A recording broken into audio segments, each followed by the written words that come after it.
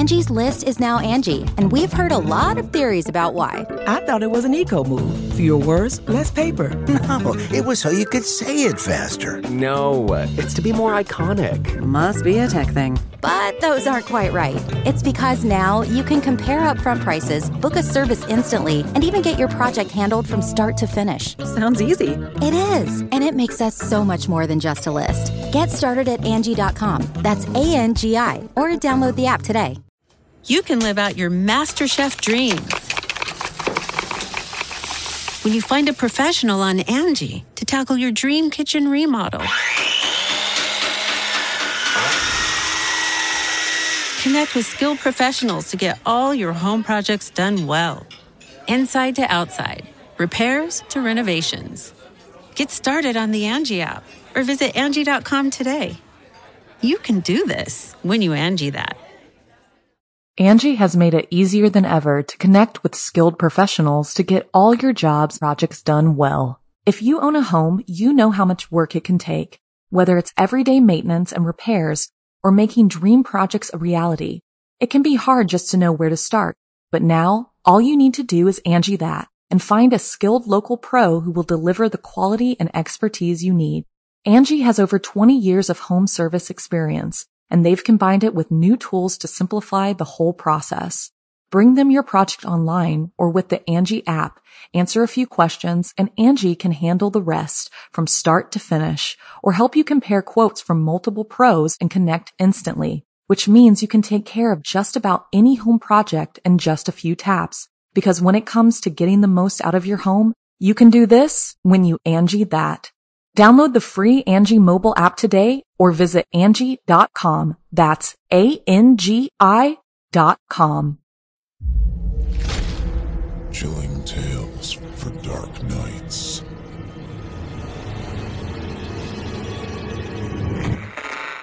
Want to make sure you never miss a Chilling Tales for Dark Nights video again? Be sure to subscribe and hit that bell to turn on notifications. It's time to turn off the lights and turn on the dark. Chilling tales for dark nights.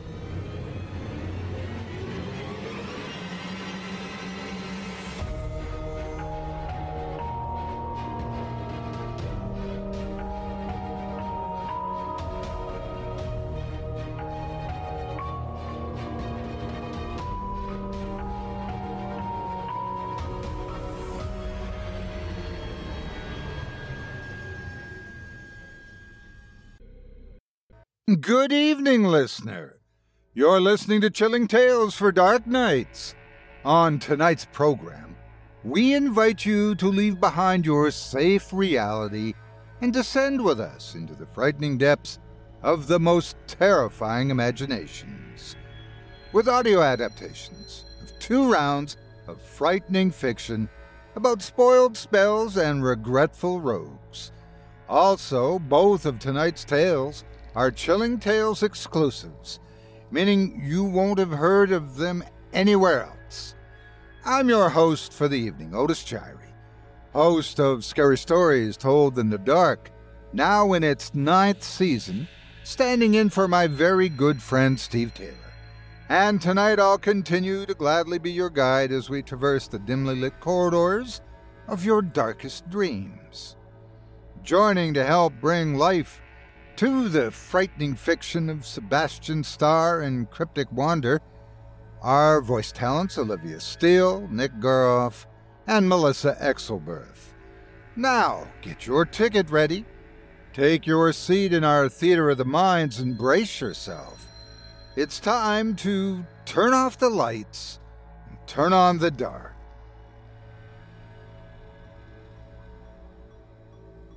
Our first tale tonight comes to us from author Sebastian Starr and is performed by Olivia Steele. In it, we'll meet a young woman hell-bent on justice and revenge against those who have wronged her husband. When she dabbles into the world of witchcraft, the amateur spellcaster unknowingly curses herself in the process, with devastating results. Don't try this at home, folks. Without further ado, I present to you the Parallels. I haven't slept in 3 days. I'm too afraid to. I'm so exhausted, I can barely get my mind right to form the words. It sounds insane, and I can't make it make sense. But I'll do my best to explain. It all started on December 21st of last year. You know, the day the internet claims the planets would align and a selected few would find themselves blessed with magical and mysterious powers, unlike anything anyone had ever seen. In actuality, when the planets aligned, it just made the existing energies on Earth even more potent, allowing people with an in-tune spiritual connection to the outer planes more powerful. So basically, no superpowers, but whatever manifested during that day was more likely to happen because of the sudden energy shift. I know this is hard to follow, but bear with me. I would consider myself a very spiritual being. I'm not a Christian, but I'm very religious. I would consider myself pagan. I practice witchcraft and have been for a few years now. I usually don't dabble in spellcasting because of the repercussions that follow. I believe in karma and in the idea that whatever you put out comes back times 3. It's called the Rule of 3. Not all witches believe in it, but I do. And I believe it affects everyone. I knew of this rule 7 years ago when I discovered Wicca for the first time. When I met my now husband, I learned of this rule. I knew of this rule when he told me he had been sexually assaulted at his bachelor party by the dancer his friends had hired, and how disgusting he felt after the ordeal was over. I knew of this rule when I saw the video his friends had taken, and he was begging them to let him leave, and pleaded with this little bitch to not touch him anymore. I knew of this rule when she proceeded to grope his crotch, sliding her tongue across his face and rip off his shirt. I knew of this rule when he began to cry. He prayed for it all to stop as she climbed on top of him, grinding her body against his. I knew of this rule when his friends stood around, laughing at him, and the girl grabbed the back of his head, pushing his face into her chest. I knew of this rule as I made my plan to make her pay for what she did. I watched the video in horror and disgust. People love to talk about the harassment that women deal with regularly, but they never discuss the men who deal with it. They never mention how some men are ridiculed for coming out about being victims because they are men, and they should have just enjoyed it. And even though my husband begged, pleaded, and even cried for them to stop, they just stood around, laughing, making jokes, and nitpicking. Before he told me what had happened, he had changed his mind about having his groomsmen involved. I thought it was inconvenient, but I didn't question it. It was just me, my bridesmaids, and him. And after he told me about what had happened, I was enraged. Not at him, not even at his friends, but at that woman, if you can even call her that. To allow this man to feel used and disgraced after he made it clear he wanted nothing more to do with her. And for what? Some money? In addition to his groomsmen's party, I took down the dancers' name they were with that night. I wrote their names down in a particular book of mine and waited for the night to come. I had heard about this day and figured there'd be no better time than this to go through with my plan. In retrospect, I should have given myself more time to practice spellcasting. I didn't know anything about it. All I knew was how to protect myself from unwanted spirits in case of any emergency, which I did, but it wasn't the spirits I needed protection from. The spell was simple enough. I wanted a way to hurt them without having to physically be around them. I set it up for them to have nightmares every night for the rest of their lives. Horrible, realistic nightmares that they'd never be able to forget. And just when they think they've finally woken up, they'd find themselves sleeping. It seemed deserving enough after what they did to my husband, his friends he trusted, and a woman in an industry where she should have known better. And I like to think that it worked. At least that's what I'm telling myself. But as the spell settled, I noticed a change in my dreams as well. Usually, I can tell that I'm dreaming by looking up at the sky. If I see 2 moons or a cluster of planets so close I can make them out in detail, usually seeing one of these 2 things will immediately put me at ease because I know I'm dreaming. But my dreams started changing. They became less and less obscure. Most dreams are odd in a sense. The scenery doesn't make sense, the surroundings are wrong, and objects are moving that shouldn't move. Newborn babies are talking in complex, complete sentences, but not these dreams. They felt real, like I wasn't even asleep. And it was terrifying. It lasted for weeks, until finally I broke my spell on these monstrous individuals, and I hoped that would have been the end of it. And for a while, it did get better. But then I fell asleep one night, and I was at my childhood home, and everything seemed so normal.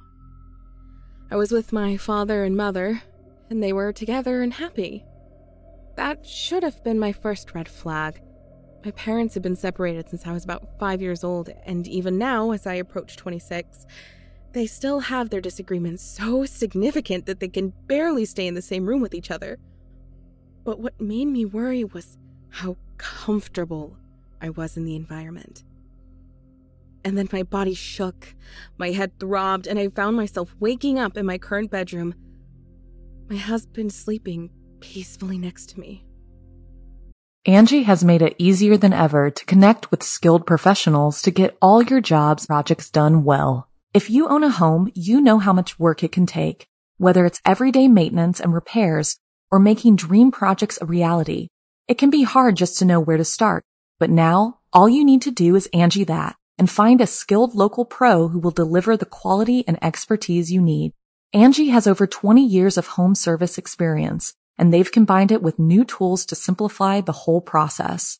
Bring them your project online or with the Angie app, answer a few questions, and Angie can handle the rest from start to finish, or help you compare quotes from multiple pros and connect instantly, which means you can take care of just about any home project in just a few taps. Because when it comes to getting the most out of your home, you can do this when you Angie that. Download the free Angie mobile app today or visit Angie.com. That's ANGI.com. It was a typical dream. But what fucked me up was how real it all felt. I thought nothing of this and tossed it aside as just a very vivid dream. But then they began to become more frequent. I would have dreams of swimming in pools or lakes and wake up drenched in sweat so thick that one could argue I had water poured on me. I would have dreams of lying in my childhood bedroom and waking up so confused about how I ended up in my current home with my husband by my side. I would dream of traveling in a car for hours with strangers and woke up to find myself looking for them. Calling them by name as confusion reigned over me. It got progressively worse. So much so that I began to suspect that I wasn't even dreaming anymore. I felt as if I was tapping into a different world, a playing field that has yet to be explored. And it felt more and more real every night. As embarrassing as it is to admit, it got so bad one night. I dreamt I was in the bathroom talking to my mom and my niece, and I was sitting on the toilet and began to relieve myself. As the warm yellow fluid rushed out of me, I felt my thighs getting soaked. Suddenly, I was thrust out of my sleep and found myself covered in warm urine. My husband stirred from his sleep to see me panicking and scrubbing the mattress, ripping off the sheets and pulling the blankets off of him. Even though he doesn't look down on me for wetting the bed in my sleep, I was terribly embarrassed by the act. It shook me to the core. How real had this alternate world felt that I was honestly under the impression that I was just using the bathroom? After that night, my dreams have been more and more intense and realistic. Now it's to the point where I don't feel like I ever wake up when I sleep, and this terrifies me. What if I'd go to sleep and never wake up? What if I find myself teleporting to one of these strange parallel universes and stay there forever? What if I get stuck there, begging and pleading to wake up but can't? My life in these other worlds may not be as bad as my current life, but one thing I know about parallel universes is you're not supposed to interfere with the development of the world you enter. It could very much destroy the foundation of the world in question, and you can unintentionally unravel the natural balance of the universe in itself. We exist in our planes for a reason, and even if I try to explain this to someone else in the other universe, they probably wouldn't believe me anyway. 3 nights ago, I had one of the worst dreams ever. My husband and I have been having minor disagreements lately, and we've been dealing with them as best we could. Due to my high-functioning depression and even higher levels of paranoia and anxiety, needless to say, our love life has reached a wall. It's been challenging to participate in the act of lovemaking when I feel like my world is literally falling apart. And even though my husband is understanding and empathetic, he's also terribly sexually frustrated, which then adds to my anxiety by wafting me in a wave of guilt. I've buried myself in anxiety and overthinking, fearing the worst, but this dream killed me. We were together in our marital bed, and I recognized the room so vividly. It was our bedroom. The shelf with my trinkets and knickknacks were placed in their exact spots, the dark purple curtains blocking out the light from outside. The TV playing our usual bedtime show was off. The lights we used to color the room were dark, but they were all in their very spots. As my husband and I began to converse, he decided right then and there that he was done with me and wanted to leave. I could hear his voice so clearly. "I'm so done with this shit. I'm so sick of this shit. I'm done. I'm leaving." My eyes began to fill with tears. My throat closed as I struggled not to let out a cough. My mouth dried up and I felt like I couldn't breathe. I tried pleading with him, bargaining even, giving into my desperation and willing to do anything to keep him from leaving.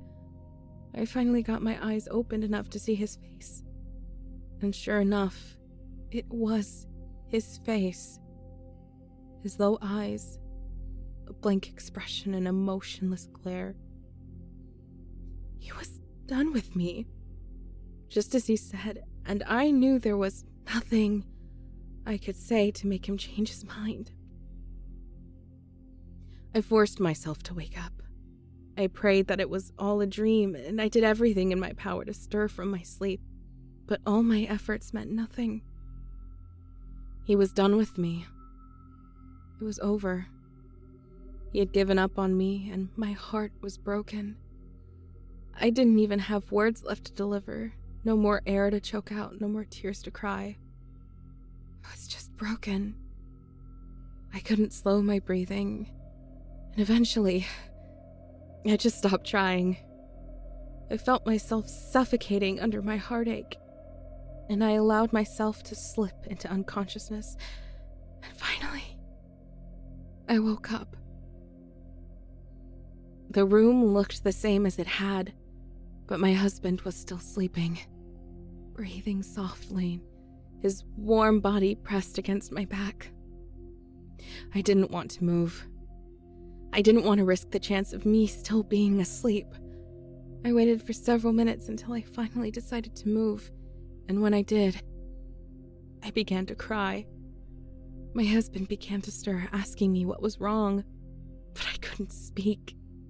I just grabbed him, pulling him into me and cradling his back. I kissed his shoulders and began to rock back and forth.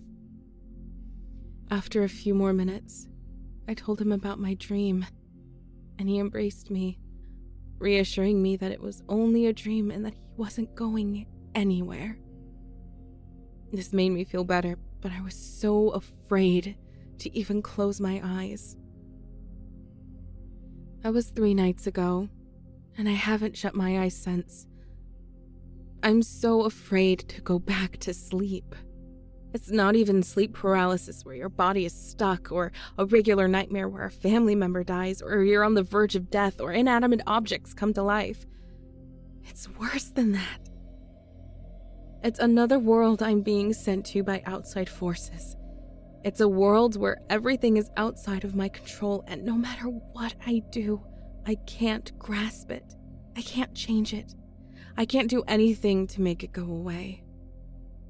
I don't ever want to go back there. I'd rather die first.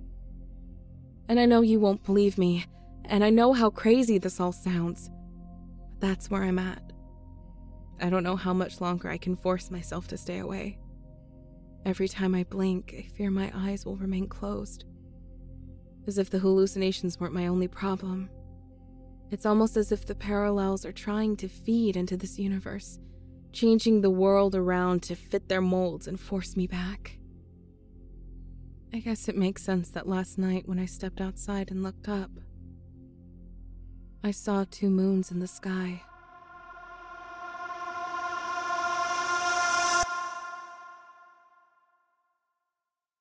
I hope you enjoyed The Parallels as written by Sebastian Starr and is performed by Chilling Tales for Dark Nights talent Olivia Steele. You can hear more from Olivia Steele right here on our very own network, as well as on her YouTube channel called Scarily Olivia. Up next, we've got a second, smaller, sinister story for you, as written by Cryptic Wander and performed by Nick Goroff and Melissa Exelberth. In it, we have a front row seat to the journey of 4 men having just narrowly escaped with a bundle of ill-gotten goods from a jewel robbery. They take shelter in an abandoned factory, hoping to weather the storm of justice long enough to disappear with their gains. However, someone inside has just about the same idea, and the experience leaves the men wondering if jail would have been a better option. Now, without further ado, I present to you The Heist. The truck squealed as it turned the corner, going into a sharp drift that threatened to topple it and everyone inside. Marcus got back control and pushed hard on the accelerator. The speed quickly climbed along the open city street, 50, 60, 70 miles per hour. The sound of sirens was loud behind them, and thankfully, the area was dead at this time of night. Marcus knew if it came to a choice between a pedestrian or stopping, he would choose to hit the pedestrian. He didn't want to, of course, but his freedom meant much more to him than the life of a stranger. The police hadn't turned onto their tail yet, so he once again whipped off to a street on the right. It was just as dark and quiet, and he looked frantically around for a good place to hide until the heat died down some. The gravel road went off down a grassy hill and into an unlit area. Part of his brain knew better. It wasn't a good place to turn around if he needed to. He would essentially be blocking themselves in. But the truck was low on gas, and this would likely be as good a place as he would find. "Hang on, everybody. We're going off-road." He sharply turned off to the right and instantly felt every little bump as the truck careened downward. He shut off the lights as he pulled next to an old building that sat next to an overgrowth of trees and brush. Not quite a forest, but close enough to matter. As the truck slowed and moved off toward the corner of the building, he saw a set of flashing lights drive by. They hadn't caught on to him. Not just yet, anyway.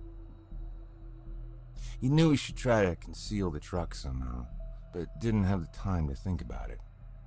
Maybe if they got into the building and found an old tarp or something, it would be worth doing, but for now, he and his co-workers got out with their merchandise and frantically looked for a way in. The front doors were locked and boarded up, as were the windows, but Marcus climbed up to one of them and began kicking boards out of the way. Finally, he had enough room to slide in, followed by the other three.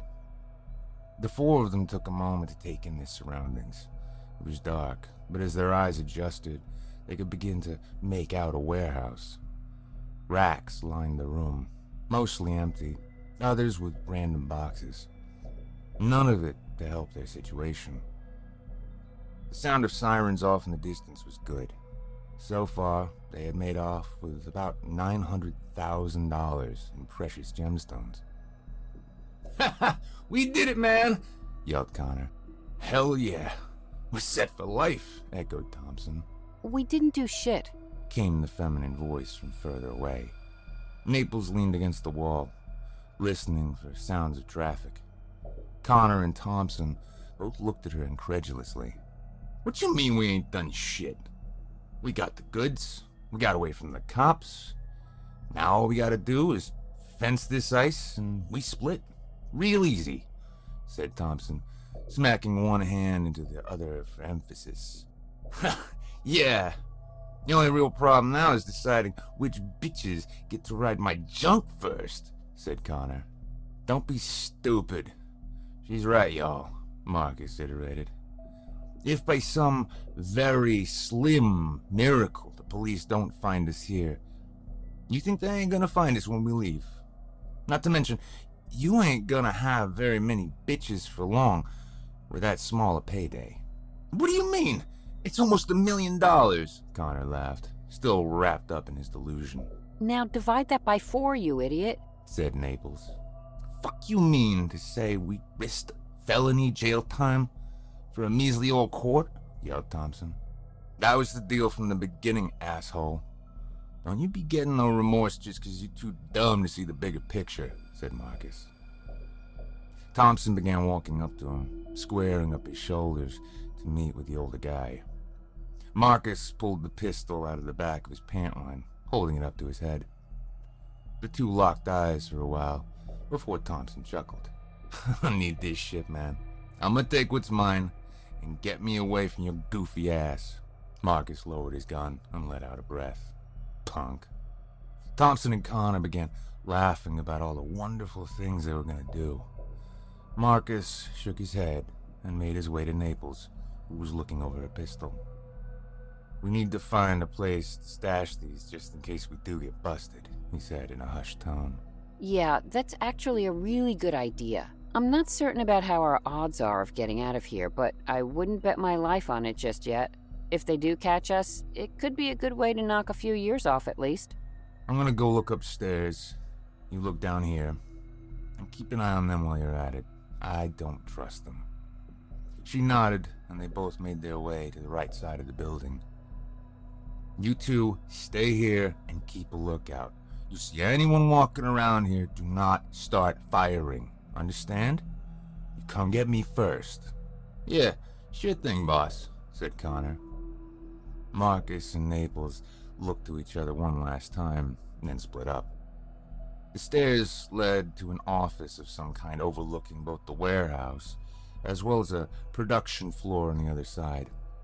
Most of the machinery was still there, and assembly lines filled most of the floor. The office itself wasn't overly large. A computerless desk sat toward the back with an old, ripped-up chair still sitting behind it. Useless papers were strewn here and there, forgotten by the passage of time. Something odd stood out, though. To the left of the desk against the wall sat a large trunk. It was half open, and he could just see that it was empty. That wasn't strange on its own, but it looked brand new, not part of the building. Marcus gave it a quick thought and decided to throw the bag of stolen goods inside of it. If the police did come, odds are they would probably find it, but it was better than nothing. After stashing the sack and seeing nothing else of value, he made his way back out and down the stairs. Halfway down, as a second thought, he turned to go close the box and heard it fall shut and click on its own. Maybe older than I thought. he said to himself, and continued down to meet the others. Thompson and Connor saw Marcus approach, and also noticed his empty hands. "You ain't holding out on us, are you, bro?" asked Thompson. "Man, don't even worry about it. I stashed him just in case we get caught, ain't? You hear anything while I was gone?" "Nah, man, it's been quiet as a grave. Naples is still looking around," said Connor. "Okay, I'm gonna go meet up with her and see what's on the other side. You guys stay sharp." The two nodded, and once again, Marcus turned to the production floor. Once he was through the door, they looked at each other and nodded. Thompson walked as quickly and quietly up the stairs as he could. The two had made a plan to grab the jewels for themselves and make a quick split while Marcus and Naples weren't looking. He took a quick look around, heart thumping in his chest, and noticed the shut box in the corner. He made his way over to lift the lid. There it was, the bag that would change their lives. Grinning, he reached his hand in for it and tried to pull his hand out when he noticed the moisture lining the bottom. His hand wouldn't budge. It was stuck and pulling hard on his skin. Just as he was about to stand, he heard a low growl and saw long, sharp teeth push through the chest's opening. The lid came down hard in his arm, and he screamed as the teeth sank all the way through the skin and meat of his arm. He tried pulling harder, but a long tongue wrapped around what remained of his now destroyed limb and pulled him headfirst in. A few short screams later, and it was silent. His twitching body was slowly pulled further in until all that remained was a bloody carpet. Marcus and Naples were discussing what their next plans should be when they heard it. They both looked up to the windows in the manager's office, but it was too dark. "Fuck!" yelled Marcus. His first thought was that they were caught, but it didn't make sense why someone would be screaming from up there. Then he remembered where he stashed the goddamn gems. "I'm gonna kill that backstabbing son of a..." On the other side of the door stood Connor. He was pale and pointing up the stairs with a shaking hand. Marcus grabbed him by the shirt and shook him violently. "What happened? What the fuck is that asshole doing?" When Connor didn't respond, Marcus smacked him a few times. This seemed to snap him back to the world, and he was finally able to talk. "It was all Thompson, boss. He was talking all crazy about taking everything for himself. I saw him go up, but he screamed, and I ain't seen him since." "Useless asshole," Marcus yelled, throwing him to the ground. Naples was already up and in the room. He met her at the door, and they both looked around. Nothing was out of place except a large amount of blood that was soaking into the green carpet. That and the chest was missing. He looked all around for any possible explanation, and noticed the window leading out to the warehouse was open. There was no possible way for anyone to go out without dropping down about 20 feet. It was possible, but how had he gotten by unnoticed? And why was there so much blood on the floor? It wasn't adding up. "Connor, you sure you didn't come back down these steps?" He nodded dumbly in response. "Fucking useless, everyone. Okay, Naples, we're gonna split up and find that double-crossing backstabber, and then we're gonna get the hell out of here." Believe me, when I get a hold of him, there won't be anything left to give a share to, she growled back. She pulled out her pistol and ran down the stairs. "Connor, you go to the other side and look for him. I'm gonna stay up here where I can see everything.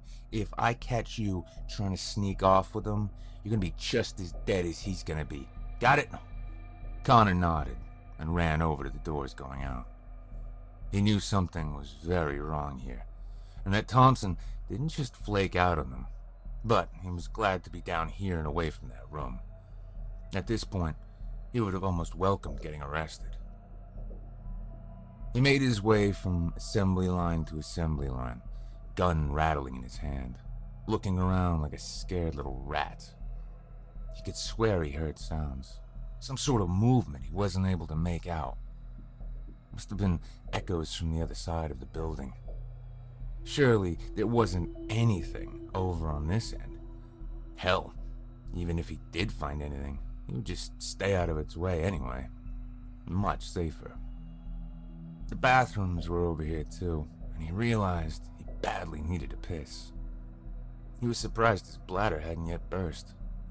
He ran over to the dark room, and to the first urinal he could make out. He undid his pants just in time, and the relief was instant. Tears almost seemed to form in the corner of his eyes as he emptied himself. He was so lost in the moment, he didn't hear the low growls coming from the toilet, or the long, dagger-like teeth begin to slide out of the top and bottom of its surface. His joy turned to revulsion as he felt something brush against his leg. He looked down and saw something like a snake with sharp barbs poking out wrap his thigh. He screamed and tried to pull away, but like Thompson, it was like he was superglued to the thing. He gave one hard pull, but it wasn't enough, as the long tongue pulled him back, and daggers of pain shot through Connor's skin. His screams turned to high-pitched wails as the teeth pushed through the meat and bone of his hip.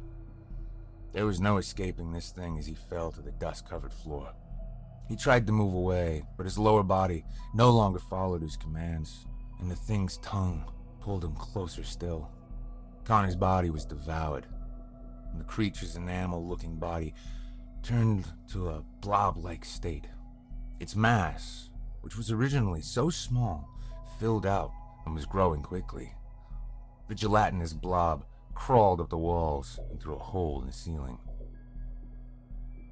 The door burst open as Marcus ran inside, gun drawn. He looked around but didn't see anything but a nasty old bathroom at a first glance. Then he noticed the dark color in the center of the dust. He reached down and touched it, feeling it was wet. He smelled it, and it had the iron tang of fresh blood. Naples came in behind him, aiming at anything that could be a threat. You find him? She asked. Nah. Pretty sure the fool's dead. More blood, but no body, he said, as he stood and pointed his gun toward the dark stains. Well, I hate to say it, but we better cut our losses and just go if we don't want to end up like them. She was clearly bitter about the thought of losing close to $1 million. Who could blame her? Her life was much more valuable to her.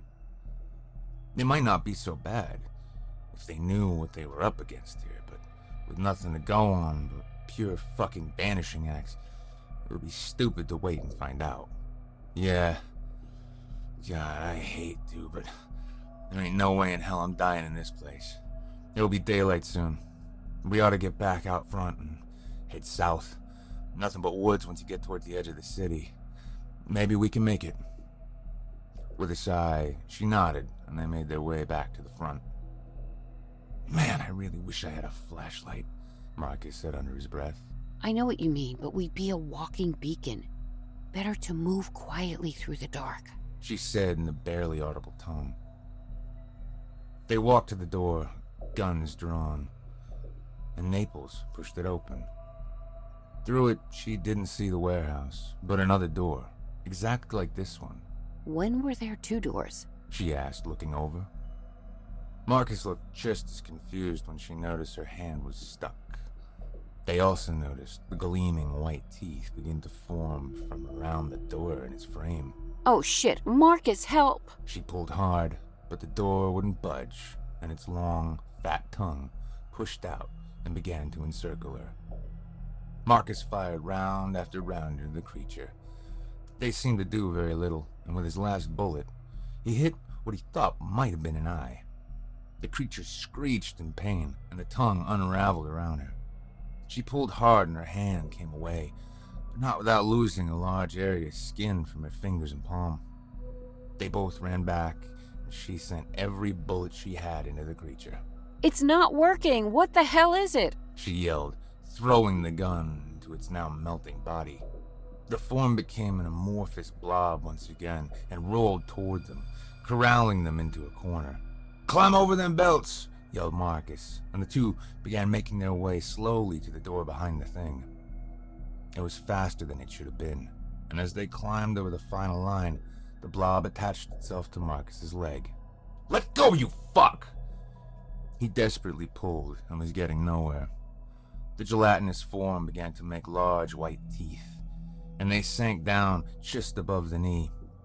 He screamed as blood pumped in heavy streams from the severed limb. It went in for another bite, but Naples was able to pull him free. She wrapped an arm around him, and the two went for the front door. She was about to open it when it shot open by itself. "On the ground, now!" A police officer had a flashlight in their eyes and a gun trained directly on them. They got down as best they could, trying to warn them of the monster that was inside, but they were ignored as handcuffs were slapped around their wrists. Naples was taken to the back of a squad car, and they did what they could for Marcus's leg. Detective Norris, who was assigned to the case, pulled up not too long after. "The hell happened to him?" he asked, looking at Marcus's grievous wound. "Not sure. He was raving about some monster and then fainted. Our best guess is they didn't want to split the money and turned on each other. Good thing the gunshots were called in, or we would have never checked out this old place. Anyone been inside yet?" We wanted to wait for backup before we cleared it. The other two haven't been apprehended yet. Could get ugly." The sergeant nodded. "Wait here with him until paramedics arrive. You two, I want you to back me up. Everybody clear?" "Yes, sir," they all replied. One of the officers quickly opened the door, and Norris readied his weapon. It was quiet. In a hushed tone, he told them to follow as he walked softly inside. They made their way to the staircase and the ladder that led up to a trap door to the same office. He motioned for them to go up the ladder, and he would take the stairs. Sergeant Norris was no stranger to dangerous situations. This could easily turn bad fast, so he needed to be faster. He moved as silent as possible, while making good time up to the office, weapon ready to take out any threat. He got to the top and found there was none. He looked around the office, seeing no one other than himself. He did notice the blood on the floor, though, still moist, but no trapdoor entrance in the floor. That's when he heard it. The screams of the other officers coming from below him. In a flash, he was down the stairs and looking at something. He was sure it couldn't be right. The ladder they were on was curling up around both the men.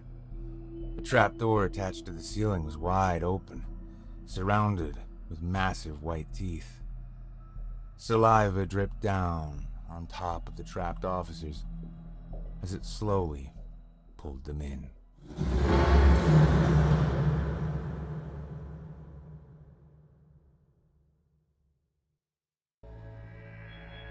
I hope you enjoyed The Heist, as written by Cryptic Wander and voiced by Chilling Tales for Dark Nights 2016 Evil Idol voice acting competition champion Nick Goroff, and Melissa Exelberth.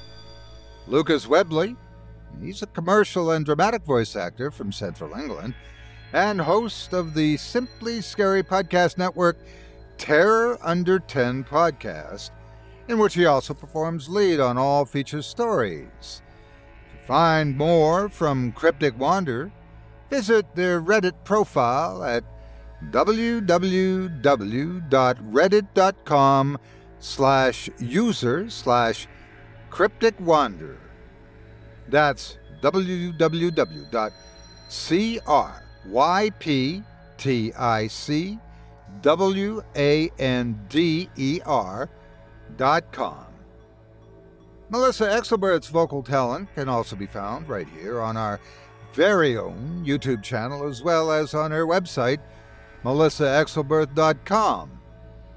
Voice actor and 2016 Evil Idol champion Nick Goroff's talents can be found on our very own Chilling Tales for Dark Nights YouTube channel, as well as on past episodes of the Simply Scary podcast. You can also join Nick on his YouTube channel, Wizard of Cause. If you drop by, don't forget to let them know you heard about them here on this show. Now, our weekly descent into the depths has just about come to a close. But before we go, I'd like to take a moment to thank you for joining us for tonight's episode, and to remind you to take a moment to stop by our iTunes page and leave Chilling Tales for Dark Nights a 5-star review and a kind word. And follow us on Facebook, Twitter, and Instagram if you haven't already. And of course, subscribe to us on YouTube, where you can find an archive of our work going back to 2012. And consider signing up as a patron at our website, chillingtalesfordarknights.com, to show your support and get all of our content ad-free. I'm your host for the evening, Otis Jari, and as always, it's been a pleasure. Tune in again next week when we once again turn off the lights and turn on the dark. Sweet dreams, listener. Sweet dreams.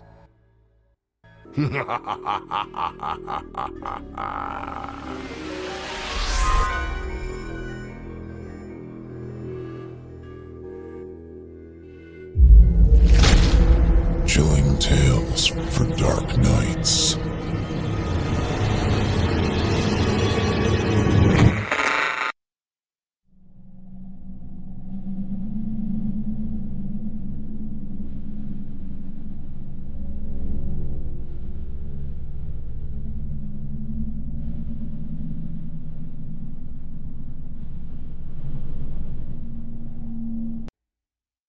The Angie's List you know and trust is now Angie, and we're so much more than just a list. We still connect you with top local pros and show you ratings and reviews, but now we also let you compare upfront prices on hundreds of projects and book a service instantly. We can even handle the rest of your project from start to finish. So remember, Angie's List is now Angie, and we're here to get your job done right. Get started at Angie.com. That's ANGI, or download the app today. Angie has made it easier than ever to connect with skilled professionals to get all your jobs projects done well. If you own a home, you know how much work it can take, whether it's everyday maintenance and repairs or making dream projects a reality. It can be hard just to know where to start, but now all you need to do is Angie that and find a skilled local pro who will deliver the quality and expertise you need. Angie has over 20 years of home service experience, and they've combined it with new tools to simplify the whole process. Bring them your project online or with the Angie app, answer a few questions, and Angie can handle the rest from start to finish, or help you compare quotes from multiple pros and connect instantly, which means you can take care of just about any home project in just a few taps. Because when it comes to getting the most out of your home, you can do this when you Angie that. Download the free Angie mobile app today or visit Angie.com. That's ANGI.com.